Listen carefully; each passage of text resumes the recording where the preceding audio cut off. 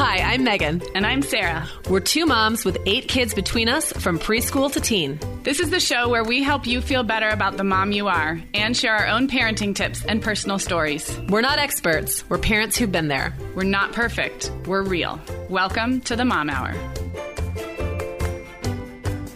Hey, everyone, and welcome to episode 161 of the Mom Hour. I'm Sarah Powers, and I am here with Meagan Francis. Hey, Meagan. Hey, Sarah.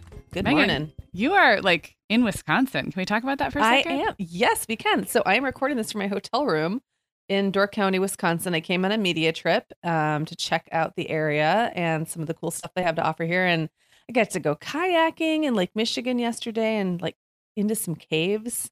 I went on this awesome hike and then ate at some really awesome restaurants. And then today I'm going to go for a bike ride around Peninsula State Park, which I'm excited about. So it's just been it's like a taking care of Meagan day. I love it. Well, just so you all listeners know, we podcast wherever we are on the road because we love you guys. Yes. So what are we talking about today? I'm excited about this. We're calling this episode The Life-Changing Magic of Opting Out. And by opting out, we mean, what are the little things? Most of these things are little. Some of them are bigger. But what are the little things that we just don't do as moms in order to make life easier? Little stuff, bigger stuff. I think when you're a newer mom, it's easy to think that everybody's doing X, Y, and Z, and therefore you have to. And so with our benefit of hindsight, we've kind of realized that it's really okay to opt out of all kinds of things. And it's going to be fun. Yeah, I'm excited about this one. Okay, so we're going to have a lot of fun with this. But before we get started, let's talk about our new sponsor, Meagan. Yeah, I'm really excited about this one. It's Campaign Living. And most of our listeners know I just moved. And I'm kind of at the point where I'm realizing the big fluffy sofa I brought over from the big old house really does not fit very well in my living room. So I'm kind of on the lookout for a new style. But I hate furniture shopping because you go to the store, you're totally overwhelmed. People are in your face the whole time.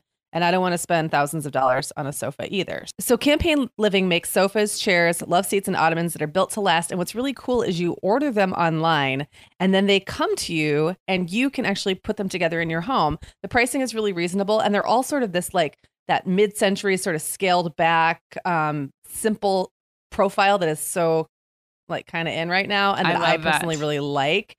And it's really simple shopping because there's basically one style of each. And then you choose the fabric that you want. And then you get this kind of personalized, customized look. But it's not as expensive as shopping in the same stores that tend to carry those styles. Yes. Those stores sell very expensive furniture. And also, I love the simplicity of the way that you can shop for your furniture through Campaign I really Living. want you to do this. I need you to do this so that I can see it in action. So this arrives in just a few days. You know how we used to wait 12 weeks? 6 weeks. So Yeah. So it arrives in just a few days in a flat And wouldn't pack. you always be like, it's in your store. Why can't I just have it? Yeah. Just bring it to my house. Yes. In a flat packed box. So you don't have to do that whole waiting and scheduling the delivery and wait around for it. It will just be delivered to you. And it's made to assemble in just a few minutes. You don't even need tools, which is amazing. Okay, but my favorite part is these are easy to remove covers so that when there's a puppy in the house, like in my house, or little kids, you can both remove them and wash them. You can also change up the look without having to buy a whole new sofa. So it's really cool. And they have some beautiful colors too, I will say. Yes. Yeah.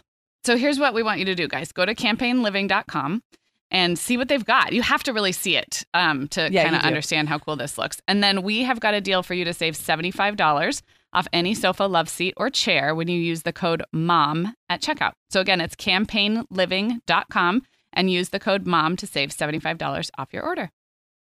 Do it.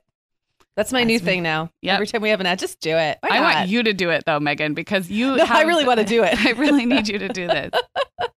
All right, we're going to launch into this. But before we do, I wanted to let you guys know that Katie Addiss joins me at the very end of this show with one of her fun segments about her life as a new-ish mom. And we know you guys love that. And we mentioned a couple weeks ago that we have started a blog at our website, themomhour.com, just occasional things that supplement the podcast. And so Katie's going to be doing a blog post every time she does a segment. So think of that as just kind of a little add-on to her segment, which I know our listeners love. And you just head to themomhour.com and look for the blog, which is easy to find. And then there will be a new post from Katie that kind of goes along with her segment, which is fun.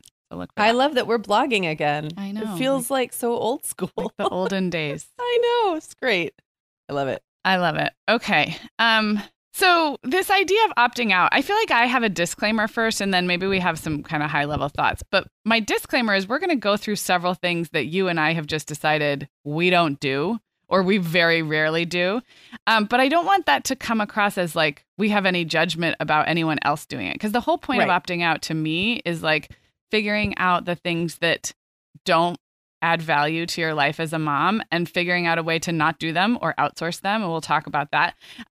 But like, there's several things that I don't do that if the mom down the street does, I think that's amazing. And I don't know. I feel like we've said this before, but it bears repeating because it's totally okay if you are 100% into something that we've opted out of. I totally agree. And I will say two things. One, some of the things that I opted out of was more about me just never getting around to doing them or finding myself always resisting them and then finally making peace with that. So it's not like I went into each one of my opt-outs like, I therefore claim that I shall opt out of XYZ. It was more like I found every time this thing rolled around, this time of year or whatever this activity was, I just wasn't into it, or when I did it, I felt like I didn't do a good job or took away from something else I wanted to do more.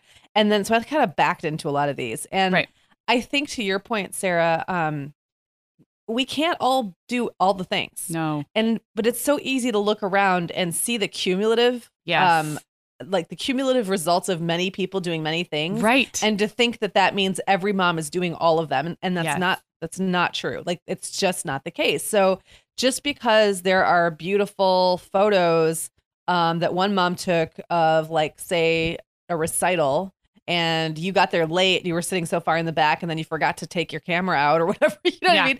Like, that doesn't mean like literally every mom was doing it. It means that like a couple did. And so that's just like one kind of example off the top of my head. But I just feel like we tend to think that everyone's doing all of it. And I agree. Just not true. And then by like either deciding ahead of time to opt out or by embracing the fact that you already kind of by default did and just give yourself some grace, like you just take some of that guilt away from it. You do. And I was going to say that as well. Like, it's just a mental shift, but instead of feeling guilty that you're not doing something, you've just internally declared that you don't do that thing. And let me say something else. I think it's really good for our kids to see us setting boundaries. And we're going to talk about really silly stuff. So I feel like we're making this into a bigger deal than it is. But it's not bad for our kids to see us setting boundaries and saying like, oh, I don't do that, or I've found a way for someone else to do that. And it's not super healthy for our kids to think that we are all powerful and can do everything. I think it's really good for kids to see us making choices about where and how to spend our time. I totally agree. And I also, before we launch in, I want to say one quick thing about judgment, because I know it's so hard to go through life as a mom without worrying that people are noticing every move you make and judging every move you make. And I think people really don't notice the things you don't do as much as you think that they do. I mean, they might notice the things you do, especially if you make a big deal about it. But like, if you're just not at something like some event, or if you didn't say dress your kid in like tie-dye on tie-dye day or whatever it is, most of the time people are not going to go out of their way to notice. No, and I and they've all got their own stuff going on. Like everyone's thinking, we're all thinking about ourselves and our own families most of the time and worrying that people are looking at us. So we're not really looking at what you are doing or not doing. And so, and if someone does judge you for it, like that's on them. Like that's on them. Not everyone's opinion has to matter to you either. Well, not only that, but they are probably noticing the things you're doing and thinking they're falling down on the job. Like it goes both ways. So it really does. Absolutely. Okay, so these are going to be fun. I think we're just going to go back and forth and do a few each. Then we'll take a break as we usually do, and then we'll keep on going. So do you want me to go first? Yeah, you go first, Sarah. Okay, so this is one that if you are a serious longtime listener, you've heard me talk about before because it's in our Summer Shortcuts episode from a long time ago. But this was a big opt-out moment for me because it kind of happened all at once. And that is I have opted out of folding pajamas forevermore. And it happened, I think, do it. Probably with my third kid. And I just had this, I mean, I'm always behind on folding clothes. I think every mom is, folding or putting away or getting the kids to put away. But I just had this moment where I was like, wait a second, why am I folding pajamas? Like they just go in a drawer and the kids put them on for bed. Like I'm not worried about wrinkles. Anyway, so all my kids have a pajama drawer where there's no folding happening, but it actually gave me permission to opt out of a few other things that I don't fold. I don't fold my workout, my own fitness wear. Trying to think if there's anything else. I mean, I don't fold underwear, but maybe if you do, that's totally cool. But I think hopefully a lot of moms have opted out of folding underwear. But I also don't fold some of my linens, like dish rags and stuff like that. So opting out of folding certain laundry items that don't need to be folded. So Sarah, you know that I'm really, really laid back about most stuff. But you love folding. I'm just picturing drawers full of like just random things, and it's giving me a little bit of like skeevies. So I will say that my kids' clothes are curated pretty well. So there's not a lot of like extra. There's not outgrown stuff in there. There's not out of season stuff in there. It's only the stuff that's there. It's the workout wear where you started to lose me, but that's okay. Oh, I'll text you about your choice. I'll text you a picture of the drawer, and you will. Or like the linens. Are they just like stuffed in the drawer? I mean, so I have baskets. I am not judging. Oh, you have baskets. I have baskets in a big cupboard, and the cleaning rags, like the dirty, like the ones that you actually like, hardcore cleaning rags, those don't get folded at all. I do try to fold the dish towels, but I don't always. Just because they're big. That's what I'm thinking. They're just big. Right. I just have these bins, and I think my cabinet space is pretty generous.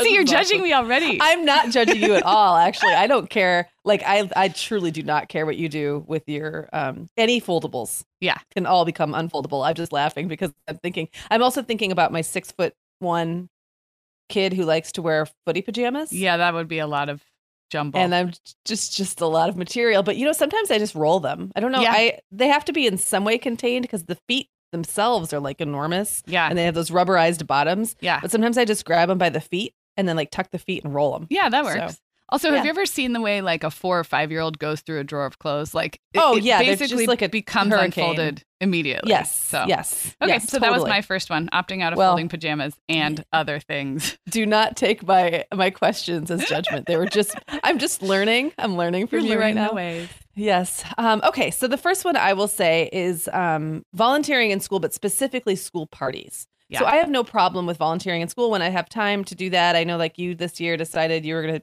volunteer in the library and you're really enjoying that. I think that's like a great way to kind of be present without having to be around a bunch of little children. Mm-hmm. I mean, I know you're around them, but you don't but I don't have to manage them. They're managed by their teachers, and I get to just read to them and check out their books. Exactly. Anything reading to out loud related, I'm happy to do all those things. But I don't do school parties for several reasons. First of all, the first couple times I did do school parties, I realized like that's the event of the year where all of the parents want to volunteer. Mm-hmm. So there's too many parents. Mm-hmm. And then everyone's awkwardly standing around, which is like my definition of hell. I mean, like everyone's awkwardly standing around, not knowing what to do. There's no room. Kids are wandering up, asking me questions I can't answer. It's hot. Like because the room is so overcrowded. I would always end up having to cut things, which I'm terrible at. Like cut out. I'm just really bad at it. Like cut out little shapes and things. Yeah. Like I would always end up in charge of something like that. And I just one day was like, they don't need me. I am in the way right now. Like I am not, part of the solution. Yep. So I just stopped doing school parties. And I know some parents, that's like when they can kind of, I think for some parents, it's like an easy time because it's like, okay, there's a party coming up. It's on the calendar if they're full-time working. Yeah. And it's an easy thing to get off work for. It's like what your boss is probably going to say. Okay. It's like, you know what I mean? So I get why so many parents turn out, but because so many others do, I don't have to. And I just decided, nope, not doing that anymore. I love it. I'm just with you on that. I don't do school parties either, but okay. My next one is kind of a bigger one, but it was another like kind of big opt-out moment. And we could do a whole episode on this, so I'll keep it short. But my family has opted out of homework in the lower grades. Yeah. And instead of feeling guilty about terrible worksheet packets, and I'm talking about like kindergarten, first, second grade here. I realized a few things. One, many teachers actually believe the same things that I do about homework, which is that they don't believe it's super helpful or necessary, but they're giving it either because it's mandated by the district or because they think parents want it. That was like a big realization for me, is that I'm in the minority, that many parents want to see work coming home from school so they can check progress. And that's fine. Again, you do you. But once I realized that it wasn't really that important to the teacher in a lot of cases.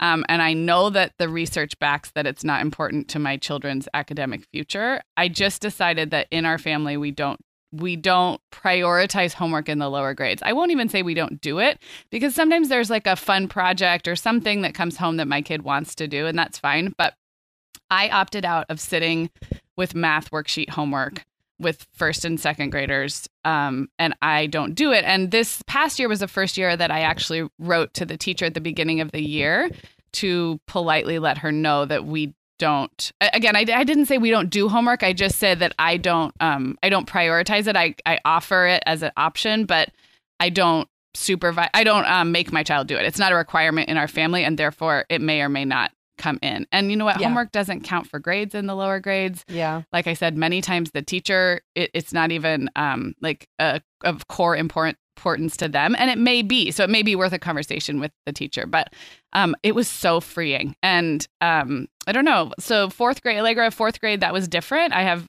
different opinions about homework as they get a little bit older. And I think the homework itself changes.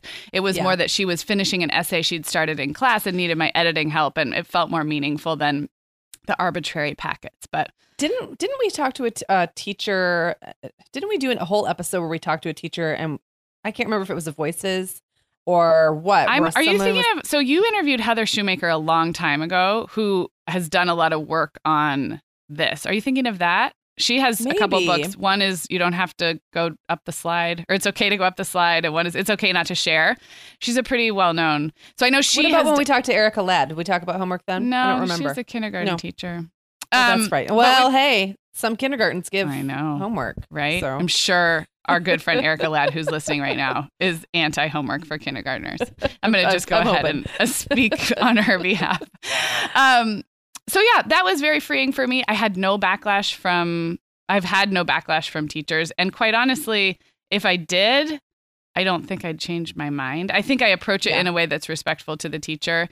And also, I don't want my kids to think that I'm like flouting school authority. Like, we don't do homework. I don't really present it like that, but I do draw a pretty hard line. Like in our family, homework is totally optional in the lower grades. That's how I put it. So I think this is interesting because I was lucky with most of my kids that they just didn't have a lot of homework in the younger grades. I do remember there being an incident with Clara having some homework that I don't even know was really homework. I kind of feel like it's schoolwork she didn't get done in school. She tended to stress about stuff a lot. Yeah, and, she probably was the one thinking she had to do it because of her personality. She brought stuff home and then would, kind of freak out because she didn't really know how to do it that well. And I remember texting her teacher one night and just saying, Clara's in tears, like, I don't know what to do. And she's like, then stop. Yeah.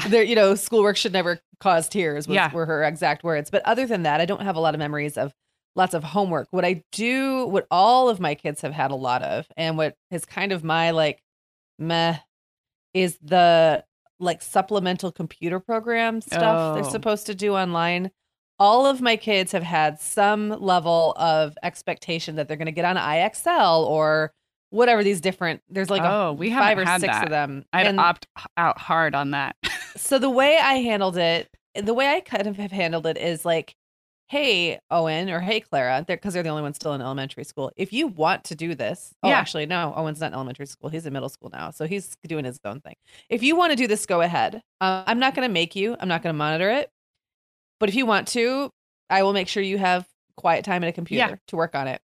And some of my kids have been like, nope. And they've taken I'm putting consequences in air quotes right now because the consequences were the teacher would like put a little note on their log and say, hey, I noticed you didn't do this. And then I would ignore it. And that was fine. Yeah. Clara cared more. So she would start because it was on her reading log, and her reading log, she's always got like tons of minutes because she reads a lot. Okay. And then below that, there's like a section for IXL and those things to do at home. And like, she didn't like that the reading section looked totally fleshed out and good, and the other section looked like she was slacking. So she was more motivated to do it. So I got, especially 3rd and 4th grades, I feel like, it is becoming like homework's becoming more important, but those things that feel arbitrary to me. Yeah. And, it's arbitrariness that feels really lame with schoolwork. Like you have to do 30 minutes a week of this, of anything, just because we need to have 30 minutes to check off. I don't love that. Well, and again, a lot of times I think the schools are providing these tools because it can be helpful for parents depending on the kid and depending on the family. It's just that not every tool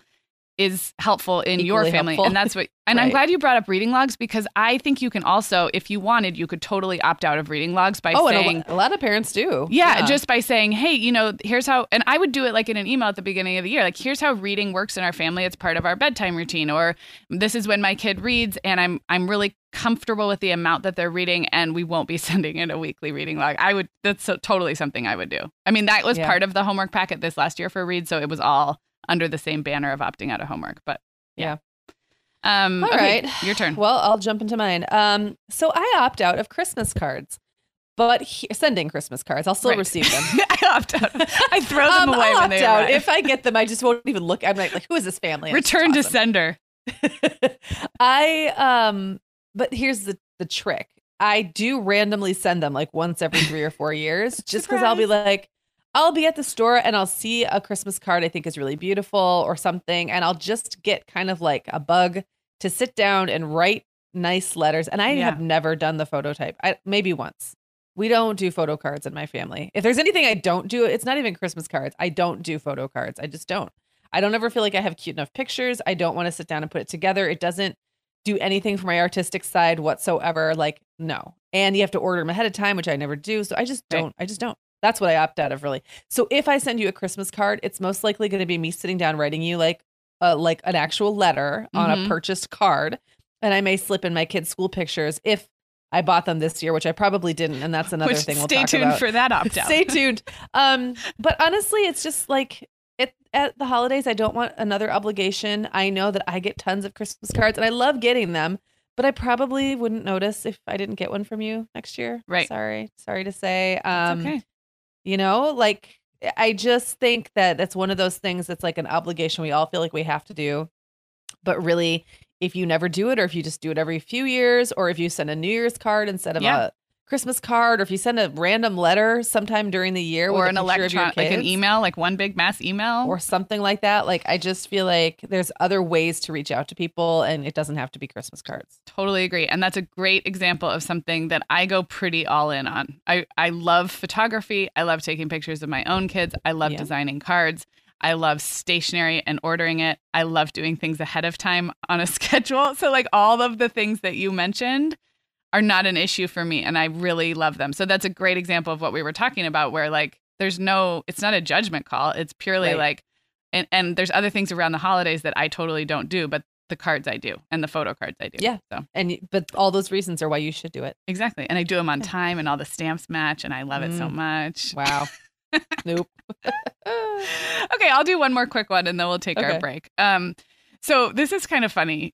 I opted out, especially with my second and third kid. I opted out of like traditional baby food. And what's funny about that is now everyone's doing baby-led weaning, which is basically, in a nutshell, and I know there's exactly what you did. Yes, exactly what I did. But in a nutshell, you're feeding your baby what you're eating, and just in, you know, making sure it's like age appropriate bites. But there's a lot less concerns now about allergies and introducing one vegetable for 3 days at a time. And of course, there's still guidelines. So don't just like give your baby like, you know, a piece of pizza when they're 4 months old. But there's a lot fewer prescriptive guidelines than there was 10 years ago. And I hated jar baby food. I also hated making my own baby food.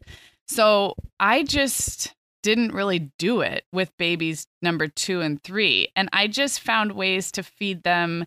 I wish I'd had the permission to really feed them what we were eating, but I still thought I was supposed to follow kind of the food introduction progression. Yeah. But I just found ways to do it that were not baby food. So I don't know, like just little tiny bits of apple. But I didn't steam it or mash it. I just gave them little teeny tiny bits of apple or a vegetable, or I don't know, I remember doing little tiny pieces of whole wheat bread and hummus and just kind of smearing it on the tray and letting them go to town, or avocado or banana. And again, that's what everyone is doing now anyway. But I really felt at the time like I would just walk the aisles of the grocery store and kind of skip the baby food section, even though I had babies of that age. I just didn't do it. Yeah.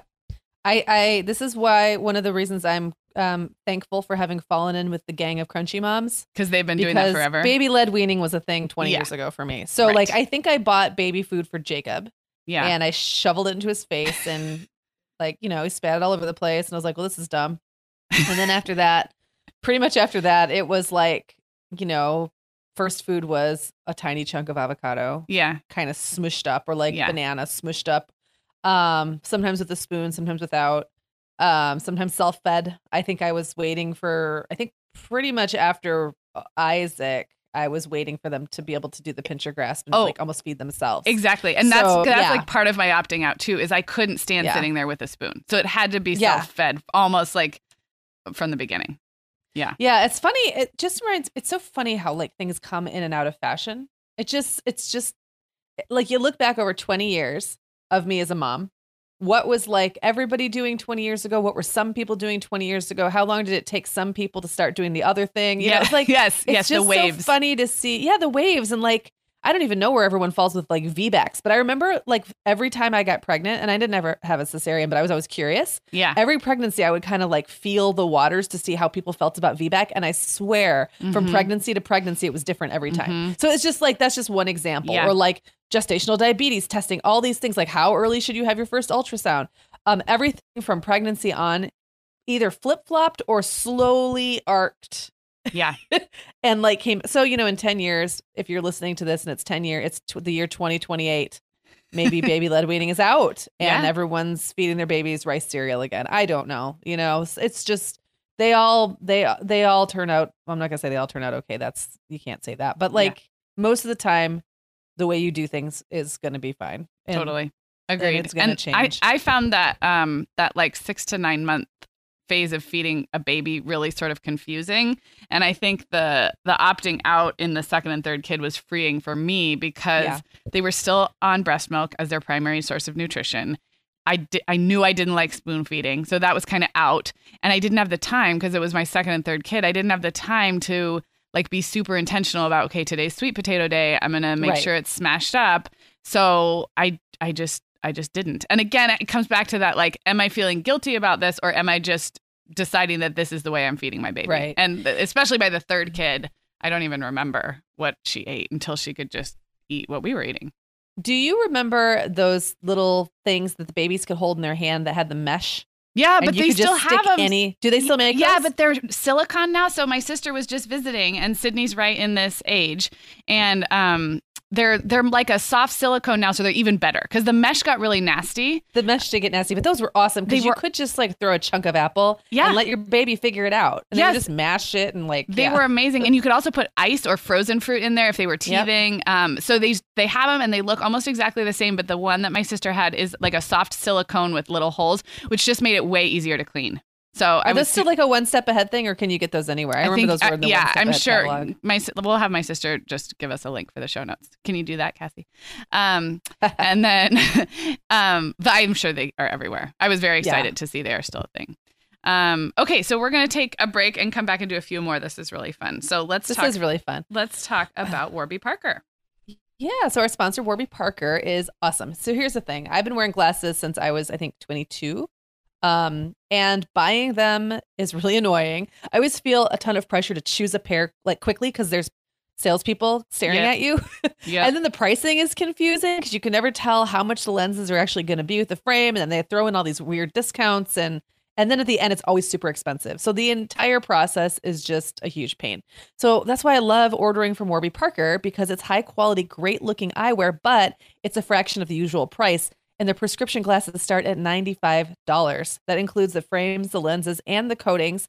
And what I really appreciate is that the ordering process is super straightforward. There's really no surprises. So I'm not going to throw in like a special, charge on top that you didn't know was coming. Right. I love their free home try-on program. Works like this. You order 5 frames. They ship them to your house or office. Then you have 5 days to try on the different frames, maybe wear them in different lighting, look at different angles without feeling goofy. Take some selfies of yourself, get opinions from your friends and family, like all those things that you can't really do when you're standing in your optometrist's office, you can do at home. Yeah, this home try-on is amazing. So you're going to go to warbyparker.com/themomhour to get started with the home try-on. Meagan, I loved seeing the selfie that you took with the ones that you ordered, which you said you weren't even sure those were the ones till you tried them on with the home try-on, which is why we're doing this, guys. After you get started at warbyparker.com/themomhour, make sure you download the Warby Parker app from the iTunes App Store, because there's some really cool features, including a built-in companion to the home try-on that makes it really fun to like take the selfies. You can stitch them into a video.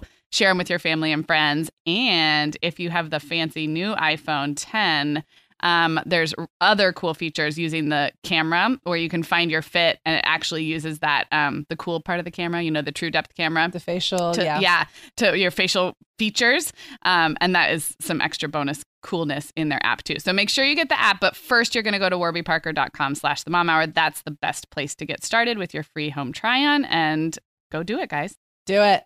All right. Should we jump back in? Now, whose turn is it? Mine? Yeah, it's your turn. All right. So, yeah. Well, because if you do get a school picture slipped into your Christmas card that you may get once every 3 to 5 years, if you're lucky, if I have your address and bought enough stamps. See all the caveats I'm giving right now? If you have a school picture, it is a very special year because I only order school pictures once in a while now. I very rarely order them in the fall. I am very rarely together enough to have my kids dressed well and to remember to make sure that they all have good hair that day, because our fall pictures are always the first week of school. Yeah, I'm sorry, and I'm still easing in. They keep moving them earlier, it feels like to me. Sometimes they're on the first or second day now.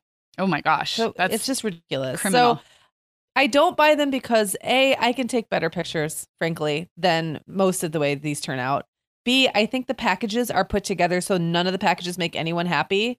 So it's like a cash grab because they're put together these awkward packages that nobody really wants. You always have to order an add-on, and they're so expensive. Now, at my school, at my kids' schools, they do another kind of optional one in the spring where they do more fun poses and they have different backgrounds. I have ordered those more often than the fall ones. That's funny because that's the one I usually opt out of is the spring. So, by that time of year, I feel like I'm just more with it. And also it's usually something that kind of appeals to the kids and I don't know, for whatever reason. And I don't do it every year. And I used to get really mad because for a while they would take everyone's spring pictures and then send home a package of the pictures. And you had preschool to does that.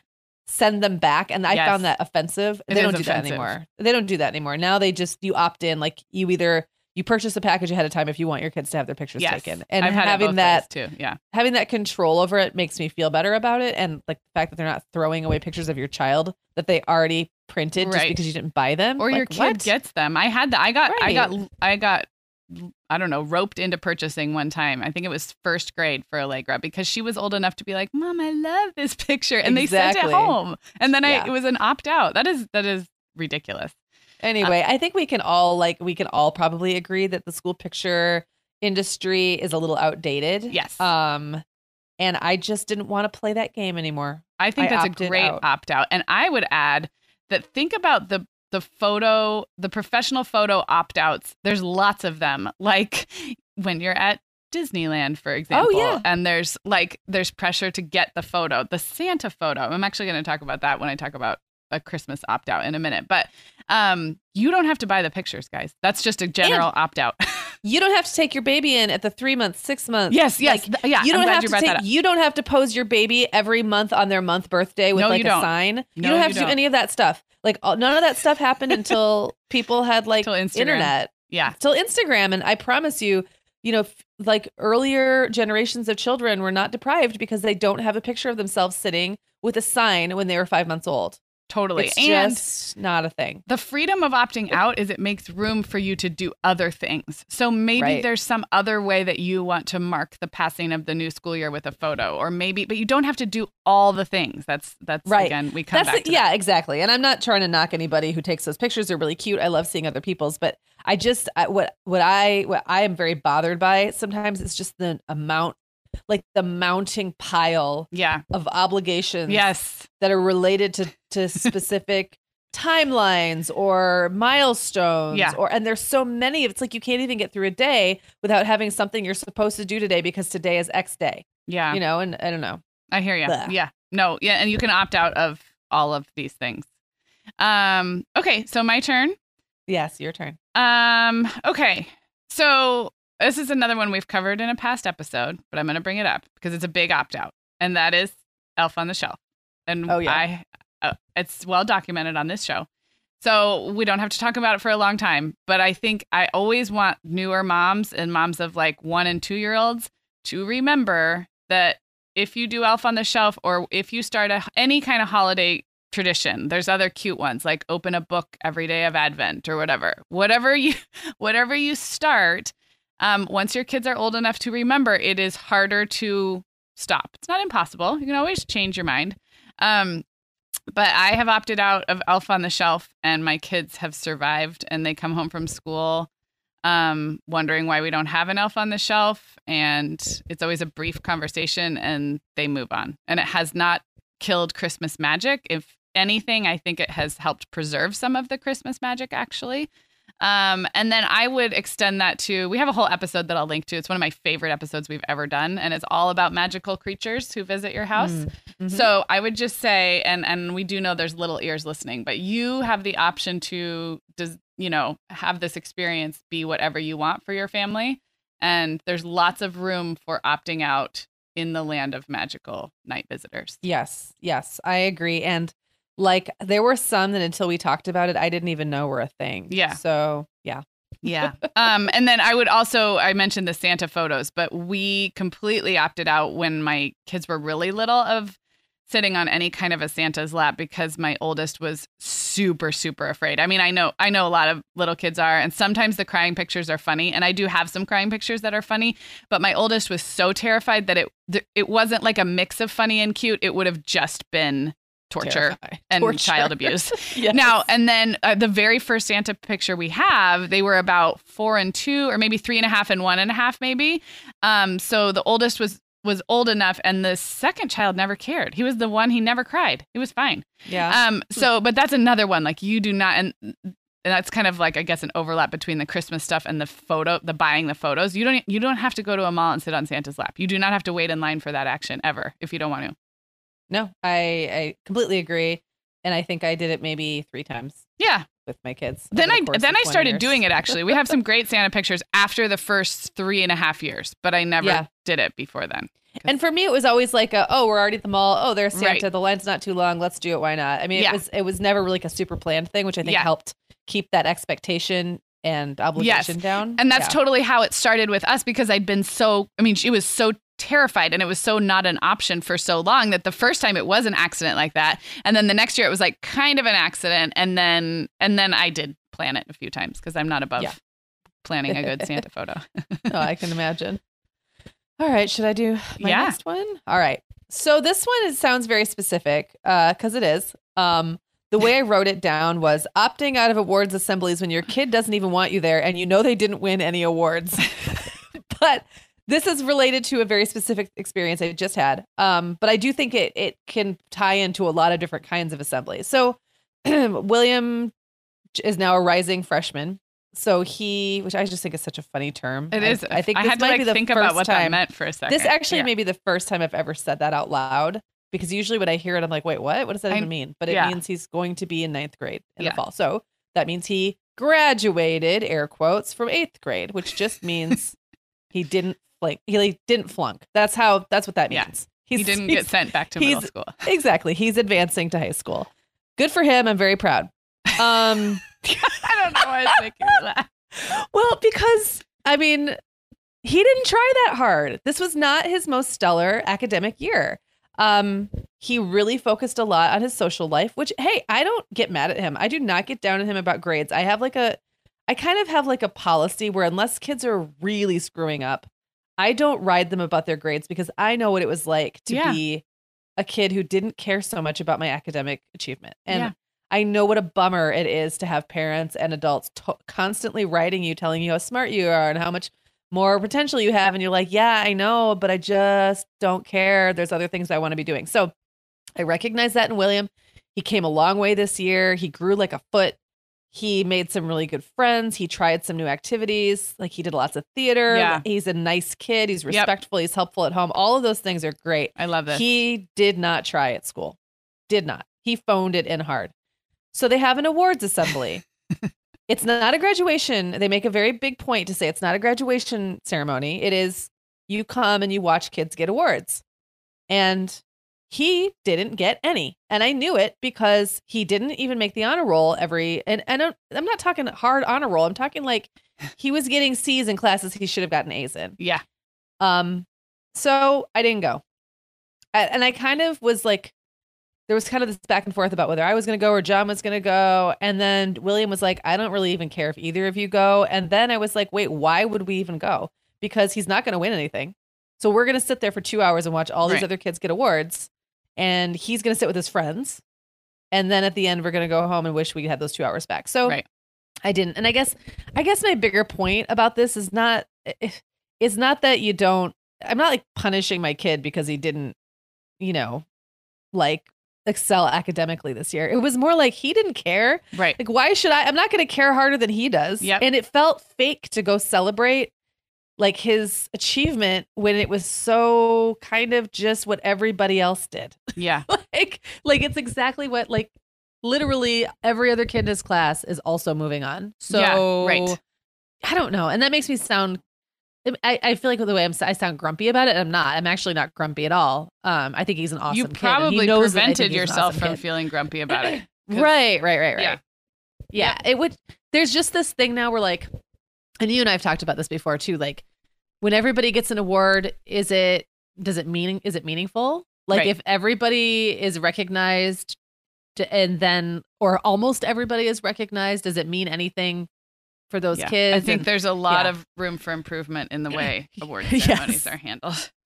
Yes, that I will say. I may have sent you some really riled up text messages after one that I attended this year. Yeah. So. Yeah. So I don't know. What do you feel like is like the takeaway from that? Like, as I don't want it to be like, just don't go to awards assemblies. I think the takeaway is, especially for our younger, newer moms, if you're entering school parenting, it's easy to feel like we said at the top of the show, it's easy to feel like every parent is showing up for everything.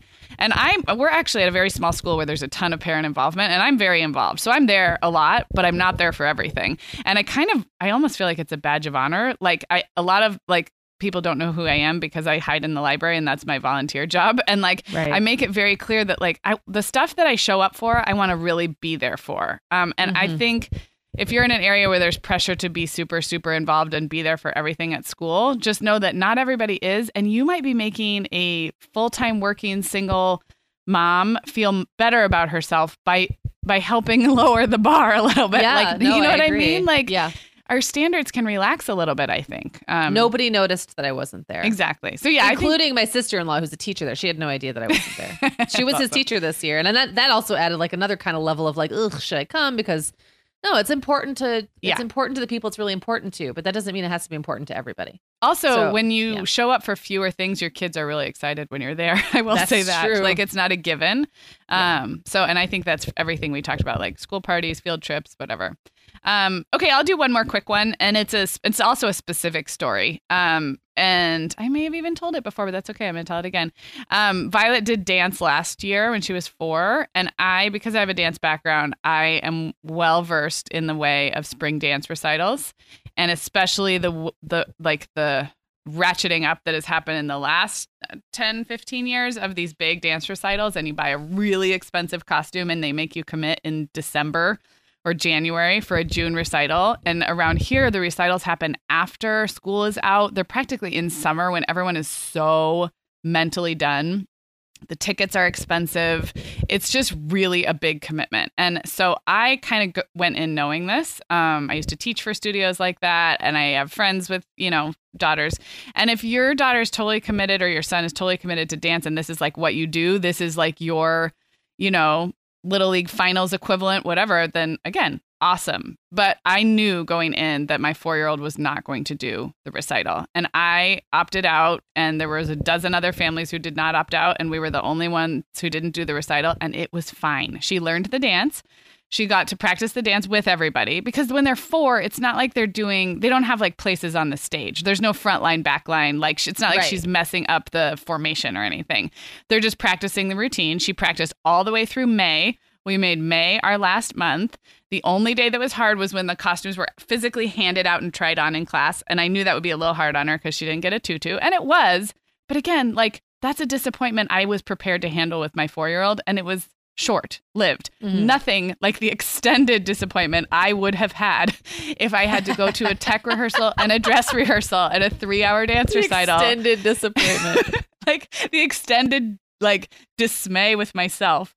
So yeah, this is sounding grumpy too. But again, you guys know, like if you're excited about it, then do it. If you're not excited about it, opt out, and you can totally opt out of spring recitals, and probably there's equivalent in other after school activities, especially with the little kids. But I can't tell you how jealous the other moms were when like I was like, oh no, we're done. Like we don't have to go to those because they're passing out rehearsal schedules and, anyway. So that was a very specific opt out, but maybe it gives you an idea of something in your life that you can opt out of that is similarly. Well, I have to tell you. So I went camping with my brother's family like 2 weekends ago.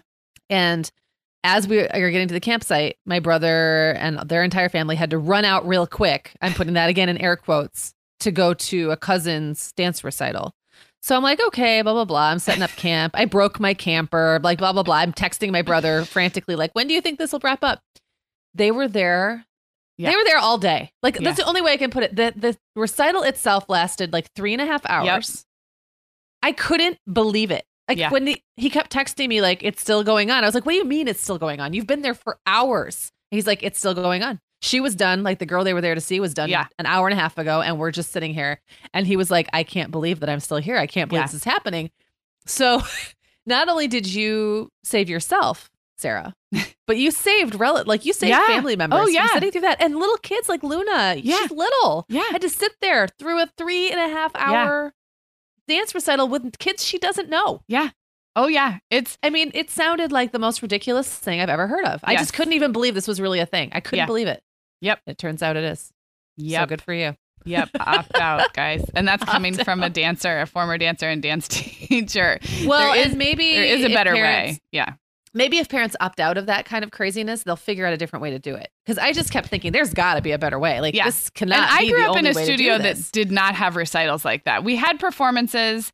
They were not the kind where you had to watch every class do a number like in a row like that. Anyway, this is a whole Well, thing. Right. I mean, this is not our option. This actually has been our opportunity to rant about a bunch of stuff. It is. But it turned ranty, but that's okay. It did, but that's okay. And I won't even bother with my last opt out because it's so similar to yours. But I'll just say it was like opting out of going to every single game, opting out of going to every single practice, like deciding which activities or events are the most important for you to be at and going to those. And that's very similar to your dance recital story. Yep. 3 hours. I would add opting out of going to every single birthday party. We've talked about that recently, but just remember when those preschool invitations start coming home, you don't have to say yes to all of them. You don't have to go to all of them. Woof, this ended kind of ranty, kind of negative. It sure did. Well, I mean, we do a lot of stuff. We love our kids. Right. We do so much stuff. We do. We maybe need a like a flip side episode like all the stuff we do for all the areas where we are killing it.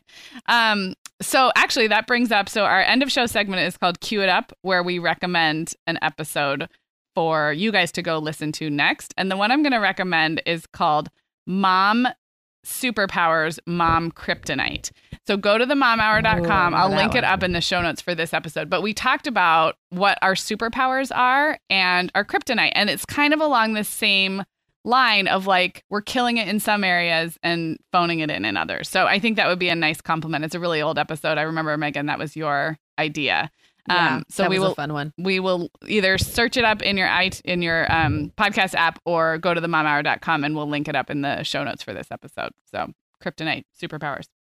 Love it. And I think we do have to have a follow-up episode of the things we actually do enjoy about parenting. I know. Because maybe we should do that. We do. I mean, because we're not negative people. I think because we draw these lines in the sand, we're actually happier moms, and that leads to enjoying the other stuff more. And doing the things that we really love, doing more of it. Totally. Okay, guys. So we will be back with you next week. Everything we talked about will be at themomhour.com. This was episode 161 on the life-changing magic of opting out. And don't go anywhere because Katie's joining me right now. Hey guys, it's Sarah, and I am here with Katie Addiss. Hey, Katie. Hi, Sarah. Hey, everybody. So, as always, Katie's here to give us an update on her life as a mom with a toddler and a preschooler now. So, we're going to talk about one struggle, one success, and one discovery. So, what do we have today? Well, we are going to talk about Luke's diaper changing right now to start us off. Every time I think, oh my goodness, he's just growing up too fast, then I have to change his diaper. And then you're like, please grow up faster. Yes.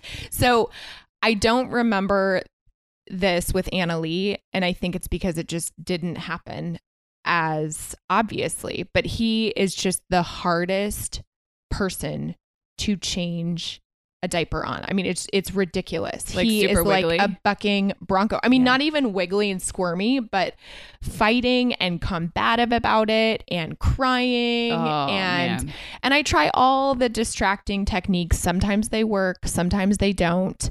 I'll have success with one thing, so I'll always be armed with that one thing when I go to change his diaper at whatever location, downstairs or actually on his changing table upstairs.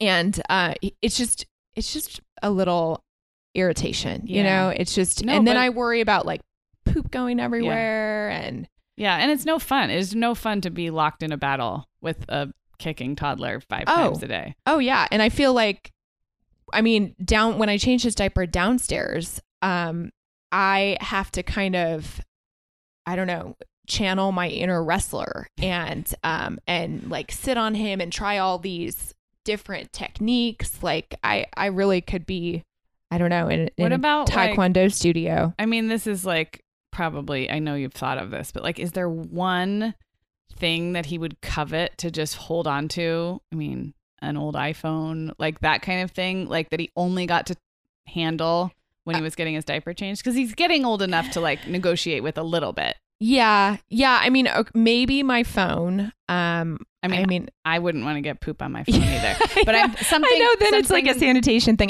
The first thing that came to mind was food. Hand him food, and he is like content for days. But he's in a compromised laying down position. True. And then there's poop involved. I feel like there's got to be something that was like attractive enough or coveted enough that he only got to hold, or I don't know. I guess it's kind of bribery, but not really bribery. Just like, it's diaper change time, which means you get 2 minutes to whatever. Yeah, I could try an old phone and just power it up, and because I mean that I wouldn't worry too much about getting dirty. So that's actually a good idea. Maybe I'll power up an old phone and he can play and then you around just with have that. to be super, super strict about it only being diaper changes. Otherwise it won't work. Do you know what I mean? Oh yeah. Like if he thinks he can get it other times, then it totally won't work. But if that is, and it'll be such a short time. I mean, it'll be 2 minutes and then you take it away, and maybe he's mad about that you took it away, but the next diaper change, he might be more willing. Or totally not, and this might be terrible advice. Yeah. Which is more evil? Him squirming during diaper change, or the tantrum I'll get taking the phone away? Yeah, and you will have to experiment. Yeah, I will experiment. Okay. Well, moving on, I have a little cost-cutting hack / discovery that just kind of dawned on me one day. So we all, of course, want to protect our kids from the sun when they're swimming in their swim gear. So I don't know about you, Sarah, but I struggle finding the zipper rash guards in as cute of patterns as rash guards that don't have zippers. Okay. Yeah, I'm trying to remember. So like the zippered ones would be like the full body, like a unitard, right? There are those, but then there are just the shirts. Oh, I don't think I ever saw a zippered shirt. So it's like a slim fitting jacket, basically. Like it's a slim fitting jacket. Exactly.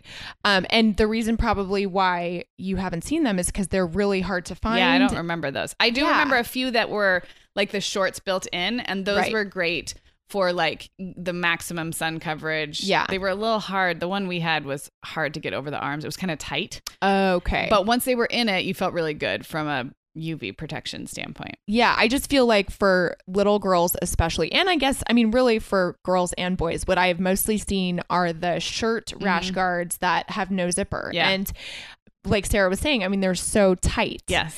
So, I recently purchased this adorable bathing suit for Annalie, but it is that same style where it's the super tight neck shirt. So I was like, well, come hell or high water, like she will be wearing this shirt because it is so cute. But how am I going to do this? And so I figured, well, why don't I just take it to a seamstress and get a zipper put in? Oh, and you did? And I did. Well, okay. So then I called around to find out, okay, who can do this? And this one place said, oh, well, we actually can't do that because you need a special machine for nylon. Yeah, I was wondering if the material would be a problem. Yeah. So I'm glad I didn't drive there first and then discover, oh, sorry, they can't do this. But then I went to the local dry cleaners and I just happened to have it in my car. And I said, can you add a zipper to this? And they said, sure, no problem. That's amazing. Yeah. So now I have to confess what I did one time was that UV Skins brand. Do you know that brand? It's not particularly like cute or high end, but it's good sun coverage. They have them at Costco sometimes and stuff. It's UV Skins, and Skins has a Z. Okay. So the girls had matching long sleeve rash guards, and they were almost like wetsuit material, like that thicker, almost like a neoprene. They were great quality, but the necks were so tight. And I just took scissors and I cut like a 3-inch slit down the back where you would have like not a full zipper, but just a few inches. And it actually was fine because the material didn't fray. So like I just opened up that neck, and from the front you couldn't see because their hair was down and stuff. Yeah. And this was when they were like 2 and 6 or whatever. Yeah. And it's because neither of them wanted to wear it because it was too hard tight to get on and off. And it was a great rash guard otherwise. Right. So, and kids' heads, I mean, sometimes relative to their little necks. To their body. Exactly. I mean, their heads are disproportionately large sometimes. Well, that's the real cost cutting technique. It's just but take it might not work it for everything. And these weren't like particularly cute or expensive. I just didn't want them to go to waste. I wanted them to be able to wear them for beach days and exactly stuff. And so my cost cutting comes in because you can extend the life of last summer's rash guard maybe, or you get that expensive one that isn't a zipper friendly one, and you can use it. Love it. Good one. Okay. And then last thing I will talk about is a little success that we've been having with Anna Lee, my 3.5-year-old, with what we call her morning routine. And it's just she's reached developmentally enough independence where she can anticipate and know a series of steps to take in the morning. And half of them she can do independently. Half of them need as much sort of disciplined, stay with it, like focused attention from me. But, she can name off all of the steps in her morning routine. Every day she asks me, Mama, are we going to do our morning routine before breakfast, or can I do my morning routine after breakfast? So what is her routine? Okay. So, she gets up in the morning independent from me, and she will take off her pull-up, go to the bathroom, take off her pajamas, and get dressed. That's all on her own. Amazing. She will leave her pull-up on the floor of the bathroom, and she will also leave her pajamas there.